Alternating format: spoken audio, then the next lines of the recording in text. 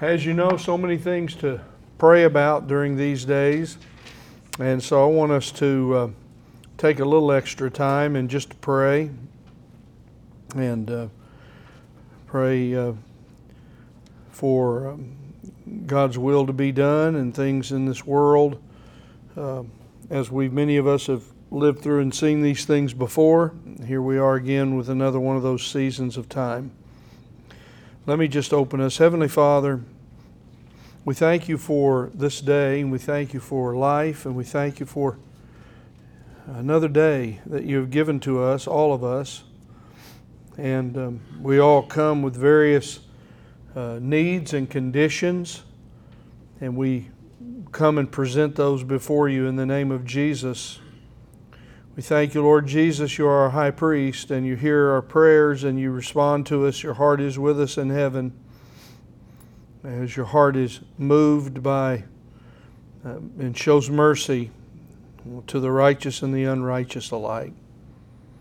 We thank you for your grace to us, that we can find grace and mercy in time of need. That's our personal prayer, but we do pray for the peace of Jerusalem, and we pray for your purposes and will to be accomplished there in that land, also in the other wars that are going on around the world. You told us, Lord, there'd be wars and rumors of wars. That's the beginning of the real trouble that will come. All these birth pains, they point us toward a reminder of your soon return. May we live as your people, ready to go, ready to leave all that you've given to us, say goodbye to it, because heaven is our home. We can't imagine what it's like. It'll be far more glorious than anything we can even fathom here. If we've enjoyed it here, what will heaven really be like? Help us to set our minds on heaven, above the chaos and the trouble and the warfare and the evil one and temptation and all the trials. We do present to you our world, and we say your will be done, your kingdom come on the earth as it is in heaven. That's how you've taught us to pray. We thank you for what you give us each day. We thank you for your kindness and mercy to us. We pray, Lord, for the ministry life of this church. We thank you for this place. We thank you for its years of ministry and the faithfulness of many leaders who've come and gone here. And Lord, for the many people who've been here with us, and many of our friends and those we've sat in this room with in years gone by are now in heaven. And so, Lord, we thank you for the ministry life of this church in its past, and now we thank you for the life and ministry of this church today. We pray for all that's going on. Brother Tim's got 100 students out here in the barn outside, and he's so excited about that. They've all brought their friends, Lord, tonight. Many of them don't know the Lord. Brother Tim's going to share the gospel tonight, how we pray for fruitfulness and for souls to be saved, young people. Many of us remember when we began our walk with you, and it was when we were young. How we thank you for that. We pray for Brother Ken, so many wonderful things. Oh, the energy of the children. And thank you for his ministry heart, and thank you for the great work that goes on. We thank you for the hundreds of children that you have blessed our church with, hundreds of them, all ages from preschool all the way through elementary school. What a privilege it is to see them all here. We pray for our CDC ministry and also for pre-K, all of these parents that come our way that don't go to church. We are trying our best, Lord, to invite them to come and be with us. We pray that you would help us to do the right things with that ministry. We pray for Brother Jeff and the choir and the orchestra. They They are preparing so that they might sing praise and honor and lead us in praise and honor as we come to celebrate the coming of the Lord Jesus. Thank you for Brother Jeff's healing. We thank you for the good report he's gotten. We thank you that he is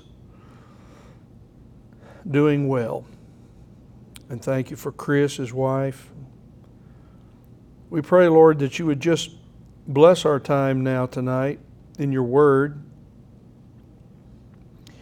We know there are important things for you to teach us from Isaiah, this man of God who stood and ministered to many kings and who was greatly used. When he saw you, you gave him important words through the Holy Spirit to teach us and speak to us, and some of what he preached has yet to be fulfilled as it relates to Israel and to your coming. Some of it he preached has already been fulfilled in the first coming of the Lord. What a marvelous thing for us to see and read the Word of God, which tells us about what you've done in the past, but also points us to the future. You're at work in our world. May we see that and understand it. May we live as those, as the Lord said, who are watching and waiting for your return. May we be a church that honors Jesus by sharing the gospel and discipling people and making that our priority. So, Lord, we pray that you'd forgive us of our sins and that you'd open our hearts and minds to your word tonight. Give us an understanding in your word. In Jesus' name we pray. Amen. All right. The outline is there. We continue to look at our task is going to be in the days ahead to take ourselves through Isaiah 40 through 66, through the end of this book, and look at the glory of the Messiah. Come on in, folks. You had to find us. It was a secret. It was a secret. You had to be a detective to find us tonight, but here we are. So good to see all of you. So anyway, our task is Isaiah 40 through 66, and we're not in any hurry. As long as the Lord gives us time, we'll do it. And I'll really try to explain some things along the way, because I know for some of us, some of these things are new, and some of these things for some of you are old. You're aware of them, but I don't want to assume that everybody knows some of the background, and some of the things are important. So I may pause, like I'm going to do tonight, before we start, and talk a little bit about the importance of the Holy Spirit in relationship to the Bible and in relationship especially to the prophets in the Old Testament, all the way through to John the Baptist, who was the final prophet, himself prophesied to come, who was in the spirit of Elijah, who was a prophet. So let's read, though, again, Isaiah 40, and then we'll get our minds going around this. And I know you've been in the flurry of activity, so we'll all try to get our minds, a little bit settled here. And that'll be good. So the preacher preaches here. Isaiah says, and we read it last week, and we looked at some things, now we're back there again. Comfort, O comfort my people, says your God. Speak kindly to Jerusalem and call out to her that her warfare has ended, that her iniquity has been removed, that she has received of the Lord's hand double for all her sins. A voice is calling, clear the way for the Lord in the wilderness. Make smooth in the desert a highway for our God. Let every valley be lifted up and every mountain and hill be made low. And let the rough ground become a plain and the rugged terrain a broad valley. Then the glory of the Lord will be revealed, and all flesh will see it together, for the mouth of the Lord has spoken. A voice says, call out. Then he answered, what shall I call out? All flesh is grass, and all its loveliness is like the flower of the field. The grass withers and the flower fades when the breath of the Lord blows upon it. Surely the people are grass. The grass withers, the flower fades, but the word of our God stands forever. Get yourself up on a high mountain, O Zion. This is another name for Jerusalem. Bearer of good news, lift up your voice mightily, O Jerusalem. Bearer of good news, lift it up, do not fear. Say to the cities of Judah, here is your God. Behold, the Lord God will come with might, with his arm ruling for him. Behold, his reward is with him, and his recompense, his repayment before him. Like a shepherd, he will tend his flock. In his arm he will gather the lambs and carry them in his bosom. And he will greatly lead the nursing ewes. Who has measured the waters in the hollow of his hand, and marked off the heavens by span, and calculated the dust of the earth by the measure, and weighed the mountains in a balance, and the hills in a pair of scales? Who has directed the Spirit of the Lord, or as his counselor has informed him? With whom did he consult, and who gave him understanding? And who taught him in the path of justice, and taught him knowledge, and informed him of the way of understanding? Behold, the nations are like a drop from a bucket, and are regarded as a speck of dust on the scales. Behold, he lifts up the islands like fine dust. Even Lebanon is not enough to burn, nor its beasts enough for a burnt offering.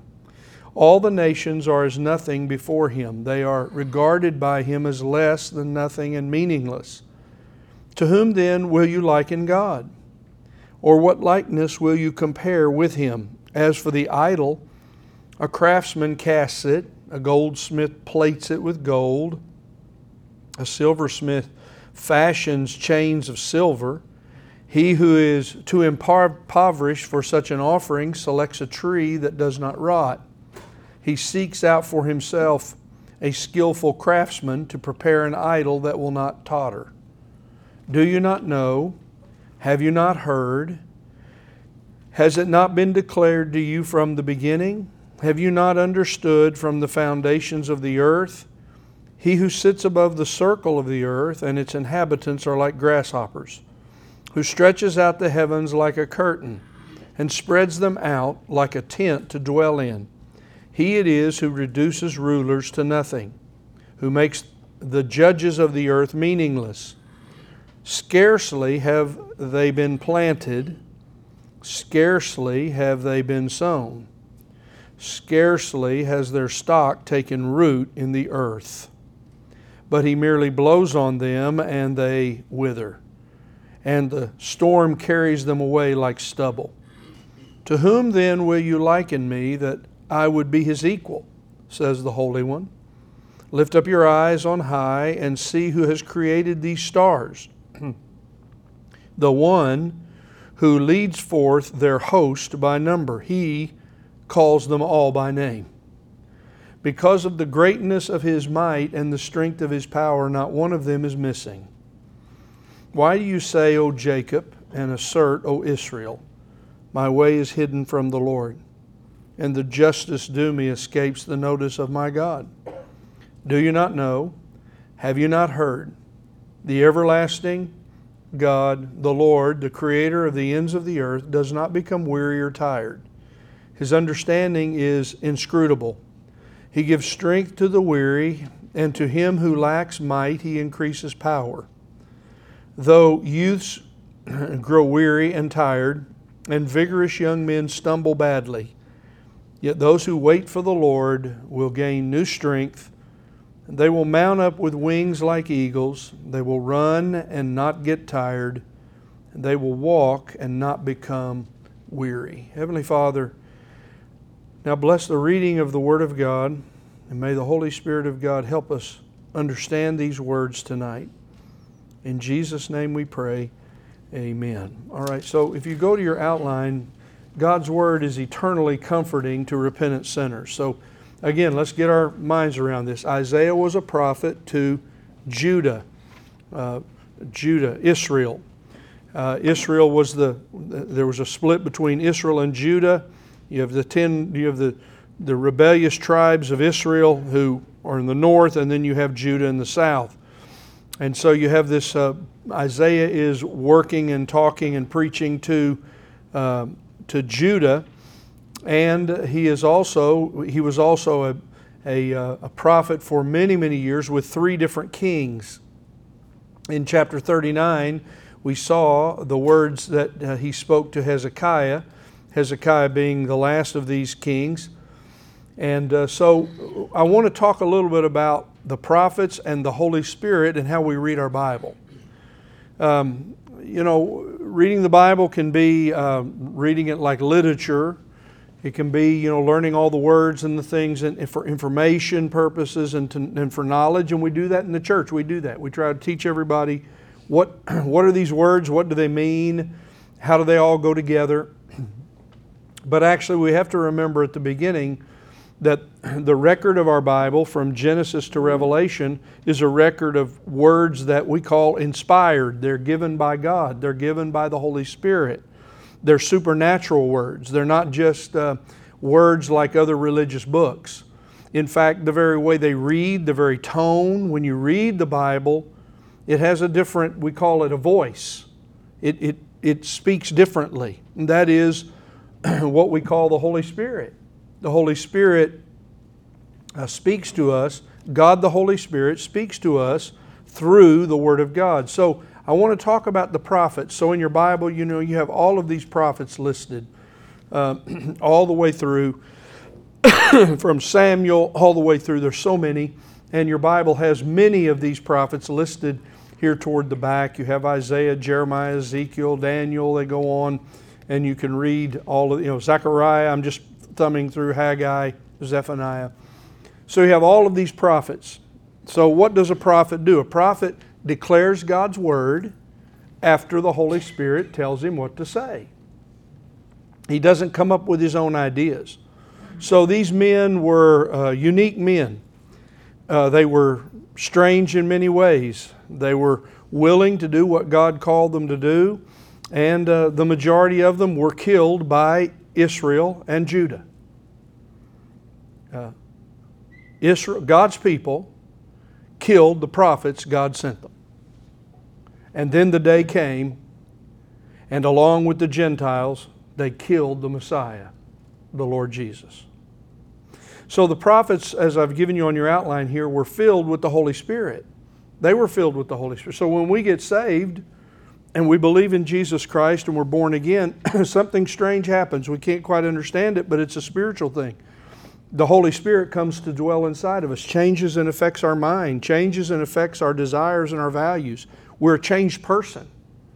We're possessed by the Holy Spirit. It's quite a powerful thing. So the Holy Spirit would come on these men and they would preach, and they said strange things. That's why you notice we read, Isaiah 40 is 31 verses long, and here we are our second week, and I'll go ahead and warn you, we'll be there next week again. So you have these words that we have to pause and we have to read them carefully and think about them. It is the preaching of these men of God by the Holy Spirit. So secondly, the Holy Spirit spoke through the prophets concerning the sufferings of Jesus and his promise to come. Now one more time, remember, when we say Jesus Christ, Jesus is his name, Yeshua, given to him as the angel told Mary, but Christ is a title. It means promised one. Jesus, promised one. Jesus, Messiah. So all of the Old Testament, as we'll get to, Lord willing, next week in Genesis when we come back to it, all of the Old Testament points toward a promised one who would come, who would destroy Satan and deliver and forgive people of their sins. And that's the Lord Jesus Christ.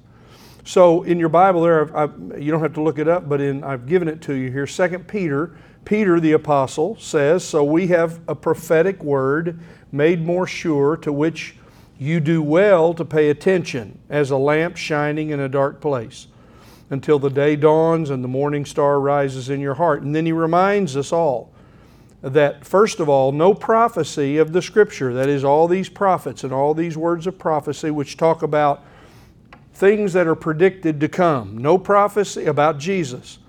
No prophecy of Scripture was ever made by an act of human will. But notice the last phrase, I've underlined it for you there. men moved by the Holy Spirit spoke from God. So, the Holy Spirit led these prophets in their ministry and their preaching. I've given you also 1 Peter 1, when Peter talks about as our salvation, talking about being saved and what it's like. He says, the prophets who prophesied of the grace that would come to you made careful searches and inquiries. Now notice the words that I put in bold print. These prophets were seeking to know what person or time the Spirit of Christ, that's another way of describing the Holy Spirit within them was indicating. So the Holy Spirit was in them and filling and influencing their mind as they were also trying to understand what it is that they needed to know about the person and the time. And the Holy Spirit was working within them. And notice it says He was indicating and predicting the sufferings of Christ and the glories to follow. And that's what we have all through the prophets. Either His sufferings are being prophesied before they happen. Many of these prophets are hundreds of years before the Lord Jesus walked on the earth. Or they're predicting the second coming of Jesus when He comes again. So the glories of the Lord Jesus. So notice, I'll pick it up again. He predicted the sufferings of Christ and the glories to follow. It was revealed to them that they were not serving themselves but you in these things which now have been announced to you through those who preach the gospel to you by the Holy Spirit sent from heaven, things into which angels long to look. So you have words like Isaiah 61, where Isaiah actually says words that the Lord Jesus said when He read these words in His synagogue as He began His ministry. The Spirit of the Lord God is upon me. See, that's what was happening. Every time you read the words of one of these prophets, remember this, they're speaking, they're writing based on the Holy Spirit. They're filled with the Holy Spirit, and these are Holy Spirit words. So I gave you now one other thing about the Holy Spirit. John 16 is where the Lord Jesus is talking to the disciples and to us about what the Holy Spirit does. So look at it there on your Bible, on your outline. John 16, when He, the Spirit of truth, comes, He will guide you into all truth, for He will not speak of His own initiative, but whatever He hears, He will speak, and He will disclose to you what is to come. He will glorify me, for He will take of mine and will disclose it to you. Here's the amazing thing. The prophets are preaching filled with the Holy Spirit. And listen, the Holy Spirit is in us, teaching us the words that He gave to them. So this is an amazing thing. The Holy Spirit, the Bible, this is why people say before they're a Christian, well, I can't figure out what the Bible's all about. It's like a puzzle, it's like a riddle. Yes? Because you have to understand and be saved and have a spiritual mind. And that's what the Holy Spirit does. So all of a sudden you read the Bible after you become a Christian and it starts to make sense. Well, that's because you're reading it spiritually. You're not reading it like someone would do when they're reading it in school, just trying to learn the chapters and the history and all the rest. These are spiritual words is what I'm trying to say. Every word of your Bible from Genesis to Revelation. But we're in these prophets. So as I've given you here, the words of Isaiah are the words of the Holy Spirit, predicting and promising the sufferings and glories of Jesus Messiah. When you read these words, the Holy Spirit is speaking. When you read these words, listen to them because the Holy Spirit is speaking. People say, well, how do I know what the Holy Spirit wants to say? Well, you read your Bible. When you read your Bible, you'll learn to understand what the Holy Spirit wants to say, because what does the Holy Spirit do? I read it to you there in John 16 and I underlined it. He will glorify me. He will take of mine and disclose it to you. In other words, He'll take all these truths that are buried in our Bible, all the way from Genesis, all the way to the end, and the Holy Spirit will reveal them to us. So look, we're reading God's Word so that we might know about Jesus Christ. That's what this is all about. So, the words of Isaiah are words of promise to Israel, who after the times of the Gentiles will be saved again. So all along the way, now this is very important because these are the two things that we will see all through this study.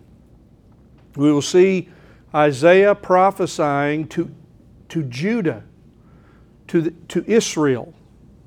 The tribe of Judah is very important as it relates to the Lord Jesus. So he's going to be preaching to the Jews of Judah and Jerusalem. We've just all been reminded that there's a Jerusalem recently, a real place. And since 1947, Jews have been coming back, and now there are millions of Jews now again in Jerusalem and in that land. So what we must remember is that the work of God with Israel is not done. There are things yet to be done, and so this is why I gave you Romans 11, 25 and 26. Paul says, I do not want you to be uninformed of a mystery, so that you will not be wise in your own estimation. Please notice, a partial hardening has happened to Israel until the fullness of the Gentiles has come in, and so all Israel will be saved. Why do we care about this? Why is it important for us to understand? Well, there are still promises God made to Abraham, Isaac, and Jacob that have not yet been fulfilled. They relate to the land. They relate to the Jewish people who rejected their Messiah. Listen, the Lord Jesus Christ. They're waiting for a Messiah, but they rejected their Messiah. But they will turn and be saved again in the last days. So observe carefully what goes on in the Middle East these days. Israel is surrounded, and it is a precursor to what will happen at the Battle of Armageddon in days ahead. Very real things in history are being prophesied by the prophets. So whether we pick up Isaiah, Jeremiah, Ezekiel, Daniel, or we go into what we call sometimes the minor prophets, those next 12, they all speak of two things. They speak of Messiah coming 2 times. But the description of them sometimes are so close it's hard to pull them apart. Well, that's what we're here to do. That's what we do. So remember this, though Israel for the most part today is still angry at God, if they even believe in God. Most of the Jewish people, except for a very small group, are practicing Jews. They have no temple. They have no ability to practice sacrifices, only their synagogues. And for the most part, they are atheists. But one day, Israel will be saved again, historically.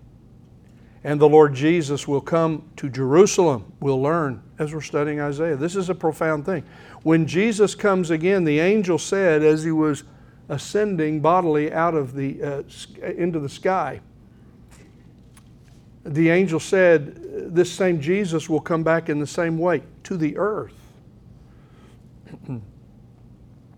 So I believe unashamedly and believe that the Lord Jesus will return. As I say to you every week, the Lord is near to the door.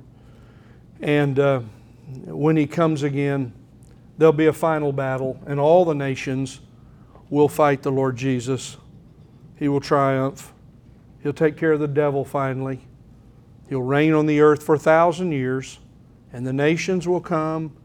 It will be quite an amazing time. I don't quite know where all of God's people, us Christians, will be who have gone to heaven, how we participate, but we'll know about it in the glory of God. Wonderful days ahead in the midst of the trouble, the bloodshed, the hostility. And the Word of God says it only gets worse. So we must learn to understand Bible prophecy. That's why before this last eruption with the Palestinians, here we are. We're in a perfect place to be studying. So I pray every day, Lord, when you come, save Israel. So how do I pray these days? I pray for those dear, dear people who are living under the darkness of Islam, such a dark religion, bondage, that they might turn and follow and believe in the Lord Jesus. And I pray for Jews that they would repent and believe in their Messiah, the Lord Jesus. And remember, while the Jews and the Arabs battle, there are Christians on the ground, missionaries all over the place sharing the gospel. We really need to pray for them these days, because this is a wonderful opportunity for people to be saved. Now, that's why I get all of that in order for you to understand my outline. Because now you see the 4 points of the outline. I want to get to that now. I use this phrase, the Holy Spirit, the Holy Spirit, the Holy Spirit. Now you know why I'm using it. Because this is what the Holy Spirit is saying to us. This is what the Holy Spirit through Isaiah was saying to God's people, to Judah. Now let's look at the outline. Number one, the Holy Spirit assures Israel that God will comfort them in their troubles. But right now, where they're at, Israel is rich. Israel is rich. Let's read it again. Isaiah 39. At that time, the king's son from Babylon sent letters to Hezekiah that he heard he'd been sick and was recovered. And so, verse 2, Hezekiah was pleased and showed the Babylonian representative all the gold and the treasures that were there in the palace of Jerusalem. He showed them all their armory, showed them all of his weapons, he showed them everything, as we read last week. Then Isaiah the prophet came to King Hezekiah and said, "What did these men say, and from where have they come?" Hezekiah said, "They've come from the far country of Babylon." He said, "What have they seen?" And Hezekiah said, "They've seen all that's in my house. There's nothing among my treasures they've not seen." And then Isaiah said to Hezekiah, "Hear the word of the Lord. Behold," here's a prophecy, a prediction. Now, by the way, this happened 100 years later. This very thing that he's now about to say to the king happens about 89 to 100 years later. "Behold, the days are coming when all that is in your house and all that your fathers have laid up in store to this day will be carried to Babylon. Nothing will be left. And some of your sons who will issue from you, whom you will beget, will be taken away, and they will become officials in the palace of the king of Babylon." So Isaiah, here we see something strange. This is amazing. Now the Holy Spirit of God begins to speak through this prophet who now stands and speaks. He's preaching a sermon to people in Judah. These men would stand and preach. And he breaks into words, "Comfort, O comfort my people, says your God. Speak kindly to Jerusalem and call out to her that her warfare has ended, that her iniquity has been removed, and that she has received of the Lord's hand double for all her sins." You see, God judged Israel and sent them to Babylon. They were judged by God because of their idolatry and because they would not be faithful to God. So Isaiah predicts the Babylonian captivity before it comes. And that was what we just read, and I said 59, but it should be 39 on your notes. Isaiah predicts that Israel will return to the land of Babylon. Now, wait a minute, let's go back. Let's go in our Bibles to Isaiah 13. Just flip over there in your Bible. And you have this many places. I can't show you all of them, but here's what you find all through this. This is what frustrates people when they read, we're Westerners, right? We're taught you go from A to B to C to D. Well, when you learn to read the Bible, sometimes you go to A, and then you go to B, and then you go back to A, and then you go back to B. That's the way it's laid out. So you're reading it and you're frustrated because you can't write it down and follow it. That's why people give up on the prophets. Don't. You see, they're speaking by the Spirit, and things that may happen hundreds of years apart may be spoken in the same sentence. This is what's so profound about reading the prophets. So now just pick this up. This is a promise made early in Isaiah's preaching about how Israel will return from Babylon. Well, this is why the Jews couldn't understand these crazy preachers. We're good, and you're talking about us being in Babylon, in captivity. We're good, we're rich, we have everything we want. And you're talking about us being in Babylon, and then you're talking about us coming back here. You see, these men never fit in. They were strange. But listen to these words, chapter 13. No,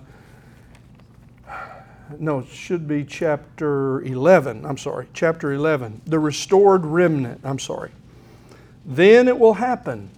See, this is the way the prophets preach.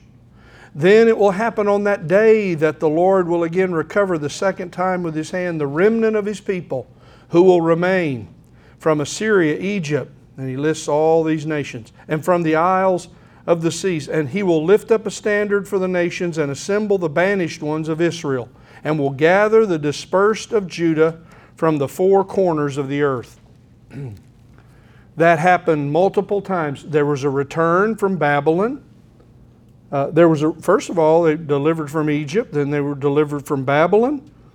And then, lo and behold, in 1947, after the Second World War and the Great Holocaust and all the rest, they started gathering in the land of Palestine, and Israel again was made a state. Are these just accidental things? No. God is at work in prophetic history.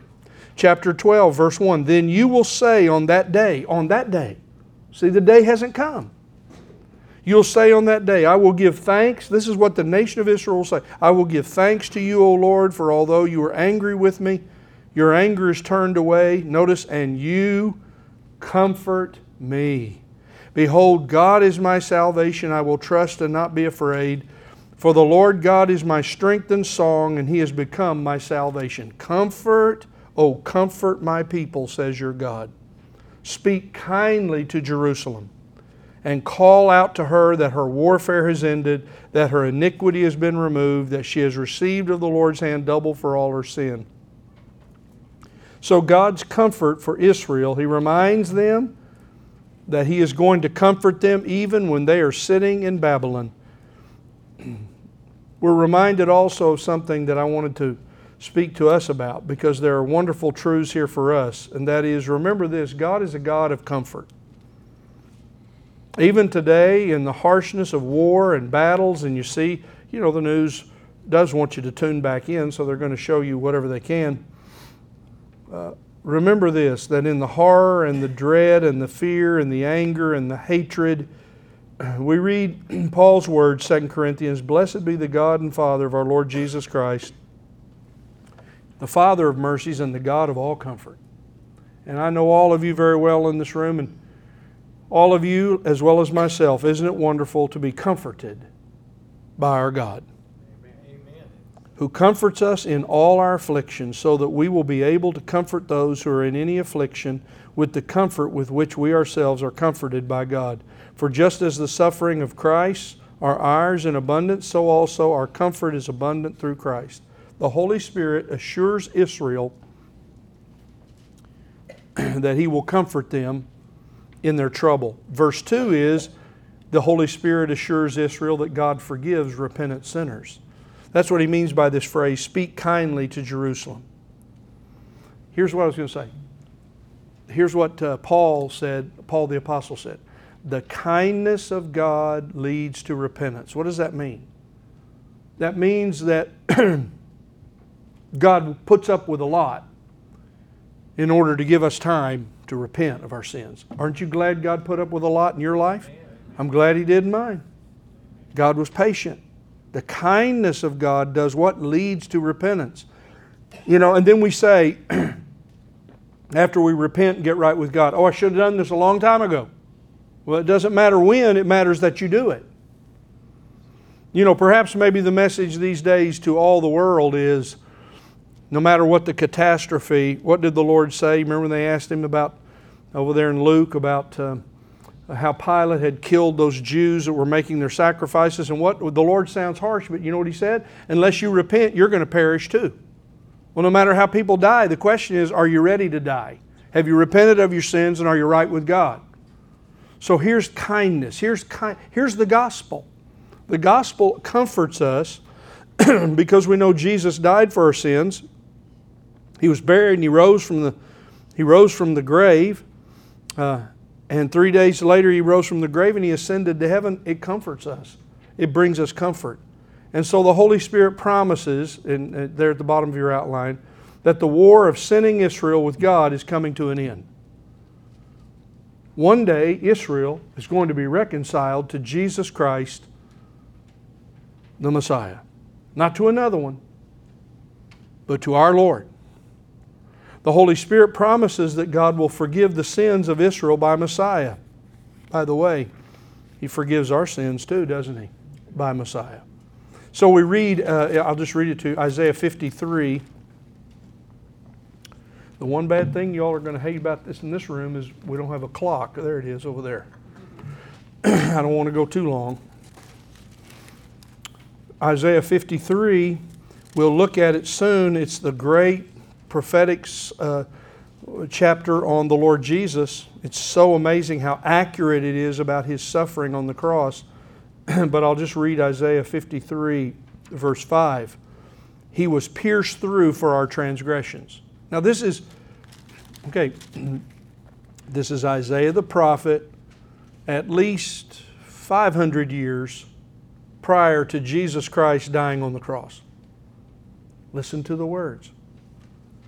He, this promised one, would suffer. He was pierced through for our transgressions. He was crushed for our iniquities. The chastising or the chastening of our well-being fell upon Him, and by His scourging we are healed. Wait a minute, now read it again. Speak kindly to Jerusalem, call out to her that her warfare has ended, that her iniquity has been removed, that she has received of the Lord's hand double for all her sins. You see, the promise of God is forgiveness for those who will repent. The promise of God is the same for us if we'll believe in the Lord Jesus. But we must repent. That means you've got to turn away from your old ways. You know, you can't be, I'm going to be with Jesus, plus I'm going to do all my wickedness. No, it doesn't work. You got to turn from your wickedness and turn to the Lord and surrender. And when you do such a thing, what happens? Oh, the joy of forgiveness. The joy of forgiveness. The Holy Spirit promises that Israel's judgment will be over in the days they believe in Messiah. Then thirdly, on the outline, let's get to the next one. The Holy Spirit calls to Israel to repent and prepare to receive their promised Messiah. Now, by the way, did you notice there's a lot of speaking going on in the first 11 verses? You have, comfort, O comfort my people. Notice it says your God. This is what God says. Then you have another voice crying in verse 3, and we talked about this in detail last week. It's the Holy Spirit. It was John the Baptist. These very words are quoted in the Gospels about John the Baptist. Clear the way for the Lord in the wilderness. Get things ready. Prepare for the coming of the Lord. This is the call. There's a voice calling, and the voice still calls today. When we share the gospel with people, remember this, that God is speaking to their hearts. You may not see a difference. You may not think anything's happening when you talk to them. Maybe it's your children, maybe it's your friends or grandchildren, and you say, you know, the Lord Jesus loves you. He died for your sins, and you think, well, this did no good. A voice is calling. The Holy Spirit is working. And then He says, then the glory of the Lord will be revealed. All flesh will see it. Verse 5. Notice, for the mouth of the Lord has spoken it. And then all of a sudden, a voice says, another voice is speaking. Call out. And then we'll see that in just a moment. And then finally, there's another call in verse 9 for Jerusalem, for the Jews themselves to say, here is your God. And we'll talk about that, Lord willing, next week. There's quite a bit there to see. The Holy Spirit is calling for Israel to repent and prepare for the coming of the Lord. When the Lord Jesus, in fact, let's just look at it. Sometimes I don't want you just to take my word for it. I want you to see it with your eyes. Go over to Mark's Gospel. Y'all, please forgive me. I don't know what's the matter with me. I guess it's just orneriness. I can't get rid of this, whatever it is. Okay, Mark chapter 1:14. Now after John the Baptist was taken into custody, Jesus came into Galilee preaching the gospel. And what did he say? The time is fulfilled. In other words, I'm here. The time. See, all of these prophets, all of this that we're reading, the time is fulfilled. And the kingdom of God, the reign of God is at hand. What does he say? Repent and believe in the good news. Jesus is the good news. But he was preaching repentance. That's what we preach. You know, people say, all you Baptists and all you people, you're just so, you're so narrow. You don't give any.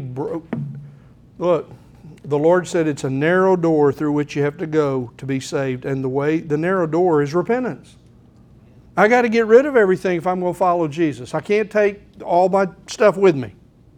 You got to lay it all at the door, at the gate, and you got to enter in through repentance. And the Holy Spirit spoke through John the Baptist to prepare Israel to meet the Lord Jesus, and they rejected Him. But here's what happens. I promise you this, friends. I've witnessed it in my own life, and I've seen it in the lives of my own family.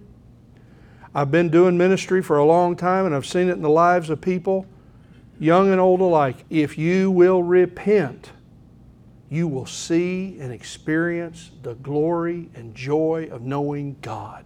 Amen. It changes you. You can't have it until you repent. See, this is what people will say, I want to be like you. Well, you got to lay it all down. You got to put it aside. You got to say, I'm not doing that anymore. I'm walking away from it. Done. Finished. That's what John the Baptist came doing. He was preaching a baptism of repentance. And the people were repenting so that they might be prepared to hear the most amazing preaching and teaching and ever was, the Lord Jesus. So we spent a lot of time on that. I'm not going to spend much time except to read again to you. Notice, clear the way for the Lord. You got anything in the way of the Lord? Make smooth in the desert a highway for our God. I mentioned to you last week, this is an ancient custom that before a king would travel to a new area, they would clear the road and make it smooth, and so that it wasn't rough for the king to go down the road, his entourage, to go forward. Make it smooth, let every valley be lifted up, every mountain be made low, let the rough ground become plain, and rugged terrain a broad valley. All of those descriptions describe what it's like that we have to give up. Make smooth the desert way. God will meet you wherever you are. Prepare, clear the way for the Lord. What do you and I need to do? And look, this goes on even for us as Christians, I'll just ask you to turn to one other place. Revelation. Go over to the book of Revelation. So many of you know this well, but some of you may not. So in Revelation, the very last book in your Bible, Jesus Christ speaks to 7 churches. Historic, real churches. And to all but 2 of them, He had one message over and over. He said, repent. So I'll just read one to you. Revelation 2:5. This is the church at Ephesus, a famous church in Ephesus in Asia Minor. In the world, you can look it up on your map, or you can type in Ephesus on Google Maps and it'll pull you right to it. A historic church. Paul was there. John the Apostle was there. Many were there. Peter was there. Therefore, remember from where you have fallen and repent. Jesus is talking to the church here. He's talking to Christians. You don't just repent to get saved. You repent in your life of things over and over. As you get sin in your life, you confess it. You repent. We live a life of repentance. Now, the Holy Spirit finally declares to Israel, and this is where I want to spend a little time, man is temporary, but God's Word and promises are eternal. You see, the world today doesn't believe that. Man believes that he can live forever. And now we have, and I've been trying to speak to you about this, and on Sunday mornings a little bit on Remember Your Creator. There are really smart people who call themselves transhumanists.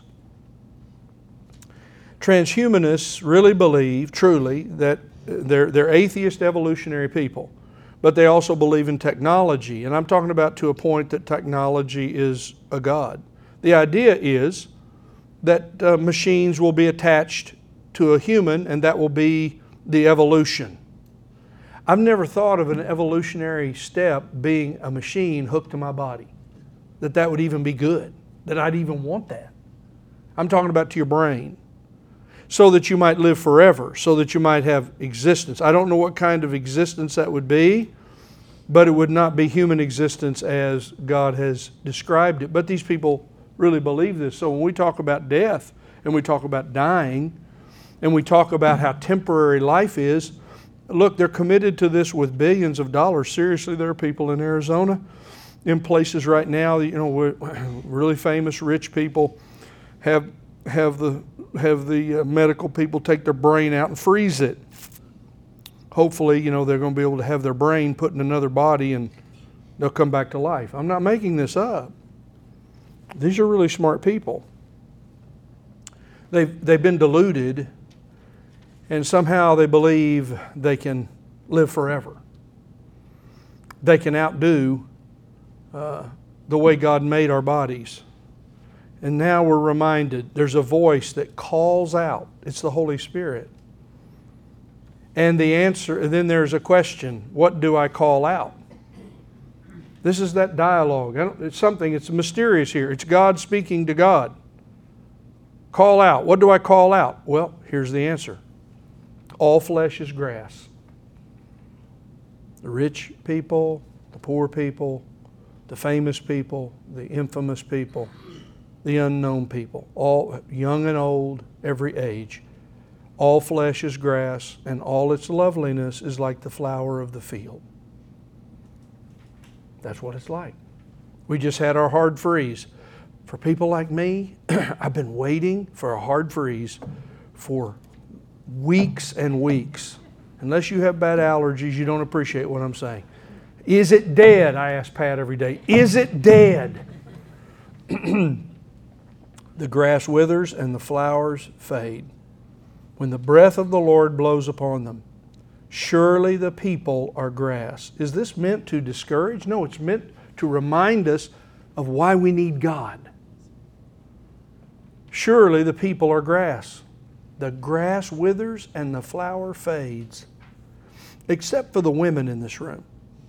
Every one of the men. Just look at the men in this room.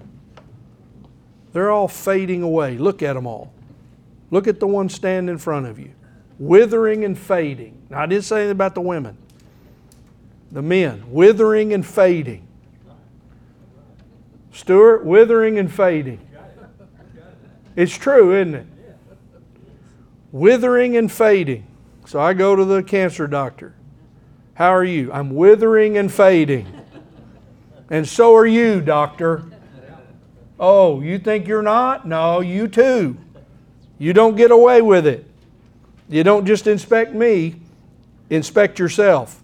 But notice, the grass withers and the flower fades, but the word of the Lord, the word of our God, stands forever. See, that's why I wanted you to see. Look how many times God is speaking here. Comfort, O comfort, says your God. Chapter 40, verse 1. Verse 2, speak kindly. God speaking again. Kindly to Jerusalem, the sinner that will repent. A voice calling. Again, the Holy Spirit calling. Clear the way and get right with God so that you can see the glory of the Lord. And now a voice calls out and reminds us tonight as we're finishing. I want you to know this tonight. I've said it to this church however many years I've been here, 10, 12, whatever it's been. You're older today than you've ever been. And I don't mean that as an insult. But you're older today than you've ever been. One more day you've been given and I've been given. The Holy Spirit declares that humans are flowers and we fade like grass. He declares that humans live only for a short while on the earth. The Holy Spirit declares that God's word and promises, though, stand forever. So what God predicts will happen. See, this is what I want to end with. Sometimes our dear people in our church, and I've mentioned this, my mother, in her last days, she got to a point where she loved the Lord, but she was worried, always worried about history and the news, and she worried. I said, Mother, God has planned and predicted. He has His hand on history, and it's not going to be any accidents. Let's just trust the Lord that His purposes will be accomplished, and the Lord Jesus will be glorified. What God promises will come to pass. See, we have all of the evidence of this coming all the way through the New Testament. And that's what you'll find in your New Testament, where the writers of the New Testament will pick out something from the Old Testament, one of these prophecies, and they'll put it down because it's been fulfilled or will be fulfilled in Jesus' coming. So I have these last verses for us as we go, and I hope they'll be an encouragement to you. God's Word, look, studying God's Word will give you stability in your life, I promise you. That's why we do this together, but you must learn to do it for yourself. Every day, pick up God's Word, read some of it. Pray and ask the Holy Spirit to help you understand it. Read. There are a lot of helps that can help you understand it. If you don't know, we can help you with that. Many of you do this every day, and it's a blessing. The Word of God stands forever. Now, here's an example. Peter, again, he quotes from this passage in the New Testament. Peter the Apostle. Peter, who followed Jesus. Notice he says, For you have been born again, not of seed which is perishable, but imperishable. That is, through the living and enduring Word of God. We were saved by hearing the Word of God. Jesus saves. We heard the gospel. All flesh is grass, and all its glory like the flower of grass.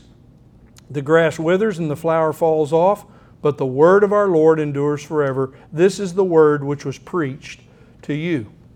And then what did the Lord Jesus say? He said, Until heaven and earth pass away, not the smallest letter or stroke shall pass from the law, notice, until all is accomplished. Now what's he saying, smallest letter or stroke? Well, in the Hebrew language, it's sometimes a stroke, a dash, or just a stroke of the... You'd have to look at Hebrew to see it, but you see, he's talking about the Word of God, the law of God. It's going to remain until it's all fulfilled. And it is perfectly fulfilled in Him.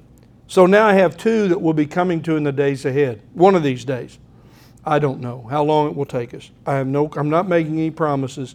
Some of you may want to quit this class because you think, okay, for the rest of his life, he's going to be in Isaiah 40 to 66. I don't know. So shall my word be which goes forth from my mouth. Now this is God speaking. It will not return to me empty, without accomplishing what I desire, and without succeeding in the matter for which I sent it. You see, when God says it, it's going to be accomplished. That's why we read these words, Comfort, O comfort my people, says your God. I have a good friend who preaches in Israel a lot, Brother Tony, good Baptist preacher, and he talked to me a lot about this verse. He says when he shares with, and he's become friends with a lot of Jewish people in Israel. He's been there many, many years and going back and forth and taking a lot of people. Brother Tony's a dear friend, a great preacher. He said he always shares these words from Isaiah 40 verse 1 with his Jewish friends because he knows that they know what it means.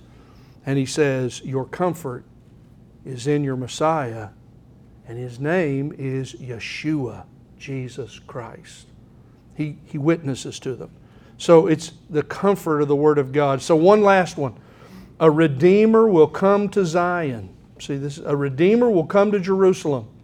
And to those who turn from transgression in Jacob, that's another name for Israel, declares the Lord. As for me, this is my covenant with them, says the Lord. My Spirit which is upon you, and my words which I have put in your mouth shall not depart from your mouth, nor from the mouth of your offspring, nor from the mouth of your offspring's offspring. That's a lot of generations that will now have a covenant with relationship with God.